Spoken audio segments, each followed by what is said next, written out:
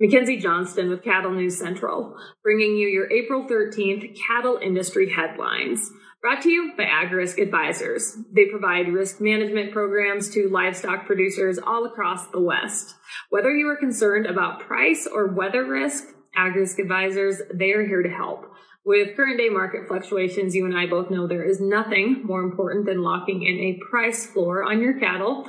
So if you would like to learn more about an LRP, go ahead and reach out to an advisor today. Also sponsored by American Beef Producer Magazine. They offer in-depth articles on a wide variety of topics within the industry. They feature award-winning photography and so much more within their publication. If you haven't already done so, you need to check out their April issue. And to do that, all you got to do is click on the American Beef Producer link above in the caption. That's going to take you over to their Facebook page where you can do just that. American Beef Producer Magazine, guiding beef producers for over 25 years. And finally, Circle 5 Cow School. If you're wanting to learn how to preg check your own cows or start AIing, Circle 5 Cow School is the way to go. Almost every week, they are hosting classes somewhere between Texas and Tennessee. If you'd like to check out their schedule, head on over to circle5cowschool.com. That is the number 5 in there, or you can go ahead and just give them a follow on Facebook. So on Monday, R-CALF made another desperate plea and issued a press release asking Congress to reject the Cattle Price Discovery and Transparency Act of 2022. This is R-CALF's second time issuing a press release in hopes of getting this bill stopped. Of course, the first press release came out when the bill first came on the scene back in November of last year. The cattle organization believes the bill is a weak, minimalist approach to a severe crisis in the cattle market. As R-CALF has stated before, they don't agree with the bill taking up 2 years to be fully implemented. But you have to keep in mind, nothing's going to happen overnight.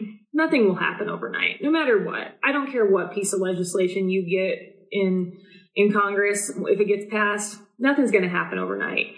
And you have to remember, we've been talking about trying to get legislation passed for the past almost exactly 2 years, ever since COVID hit. We've been talking about it, and you can only talk about it for so long with nothing at the end. The years are just going to go by.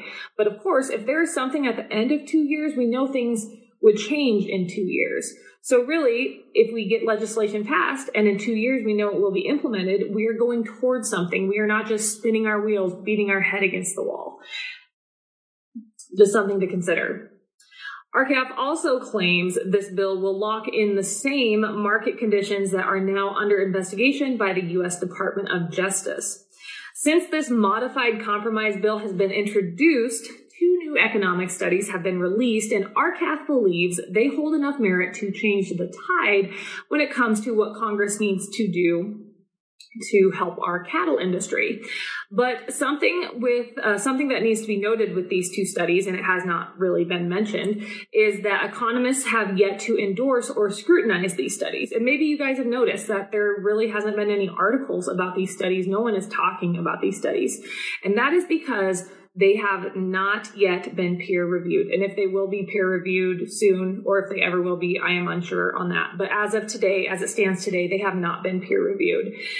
This does not necessarily make these studies invalid, but economists, they are not willing to comment on the research because it has not earned the stamp of peer review approval from experts in the field. In the academic world, a study essentially needs to be peer reviewed to ensure academic scientific quality and to basically be taken seriously. And the only reason I bring this up is because I am going to play devil's advocate for the next few minutes. I guarantee if NCBA or USCA, if they would have came out with a study backing a piece of their legislation or an idea they had that was not peer reviewed, R-CALF would be the first ones to point it out and talk about how it's not credible. I think it just needs to be noted that these studies, essentially, they haven't gotten the green flag. I think it's a red flag that they have not been peer reviewed, in my opinion. Another thing I want to touch on, these next few statements I make, I am just making them to bring conversation to the table about the situation. I have no opinion on this. Over the past 2 years, our government has put mandates on us. They have canceled events. They have shut down businesses. A lot of folks have said they have gotten in the way of our freedoms that we have as Americans. So a lot of us, and the majority of folks in the cattle industry, we hated these mandates. We thought it was the worst for the government to get involved in our lives, to put mandates in place. So then we focus on the cattle industry now. We pride ourselves on being an independent group. That's what we are. That's what makes our industry so great. We like to do things our way. So if we are so against mandates and the government getting involved in what we do, why are we turning to the government for a piece of legislation that God knows if they're going to enforce? They haven't enforced the Packers and Stockyards Act. Why would they ever enforce this? And a lot of people, like I said, they're going to say what the government did over the past 2 years. It was taking away our freedoms, and I can't disagree with that. But a lot of people are saying if we put legislation in place when it comes to our cattle markets, that'll take away our freedoms to market our cattle how we so choose. And a lot of people say once you get the government involved, it just snowballs. It's like dipping your toe in that water and then just totally being submerged. Next thing you know, a lot of people have concerns over what are they going to mandate on the cow-calf guy next. I don't know what the solution is. But I think you need to look at both sides of the coin in this situation. The USDA has reported that slaughter levels last week were estimated at 676,000 head, 37,000 head higher than the previous week, and 34,000 head or 5.3% more than a year ago. In the last 4 weeks, cattle slaughter has totaled 2.618 million head, 95,000 head, or 3.8% higher than last year during those same 4 weeks. Some are saying that these exceptional slaughter levels mean that feedlots are becoming more current, but that is not the case. These increased levels are due to more cows being culled. During the last 4 weeks, cow and bull slaughter totaled 611,000 head, 75,510 head, or 14% higher than a year ago. Drought and sky-high feed prices have caused cow-calf producers to cull their herds much faster than originally expected. We knew there would be some definite culling, but it is happening rapidly.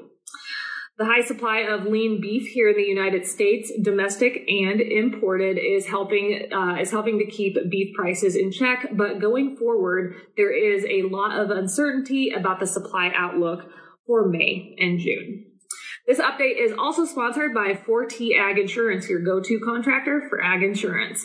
The folks at 4T Ag are dedicated to providing you with insight, information, and alternative risk solutions that are custom fitted to your business and personal needs. They offer both drought and crop insurance, and they offer LRPs for both feeder and fed cattle. If you'd like more information, head on over to their website, www.4tag.net. That is the number 4, TAG.net. Drovers has reported that NCBA has once again renewed their call for the immediate suspension of fresh beef imports from Brazil after last week's USDA report highlighting the incredible increase in Brazilian beef imports. Just in the first 3 months of this year, Brazil has shipped more than 50,000 metric tons of fresh beef to the United States. This surge of imports has triggered a temporary tariff safeguard of 26.4% that will now apply to Brazilian beef imports for the rest of the year. This tariff may tamper further imports of Brazilian beef for the remaining 8 months of the year, but it does not address the underlying concern over Brazil's reported failure to adhere to international animal health and food safety standards, according to NCBA. According to Ethan Lane, NCBA Vice President of Government Affairs, the USDA needs to reconsider their stance on Brazilian beef and take necessary action to safeguard the integrity of the entire U.S. food supply chain. NCBA would like to restrict Brazilian beef imports altogether until Brazil proves it is a trustworthy and reliable trade partner capable of adhering to U.S. standards. Drovers has reported that during the first week of April, average cattle feeding margins totaled $146 per head, according to the Sterling Beef Profit Tracker. This average was steady with the week before, but $12 less than what we saw last year at this time. Beef packer margins for the first week of April climbed up to $324 per head. That was up $39 per head compared to the week before, but it is down $163 per head for the same week a year ago. And finally, Drovers has also reported that the House Ag Committee has requested the CEOs of the top 5 meat packers to appear before the panel on April 27th. And again, that panel is to discuss the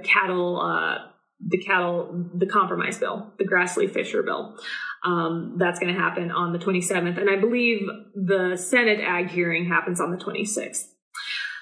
They will repeatedly be sworn in before making comments, the CEOs, and if they choose to not attend, the panel will take other measures. That is all I have for you guys this morning. I hope everyone is having a good week. I just wanted to say my thoughts and prayers go out to everyone up in North Dakota. That storm looks like an absolute bear. I have a good friend that lives in Hazen, and she sent me some photos, and it looks pretty rough, to say the least. So everyone calving up there, everyone lambing, you're in my thoughts and prayers. I hope you all have a wonderful Wednesday. I will be back tomorrow for one last update this week. See you later.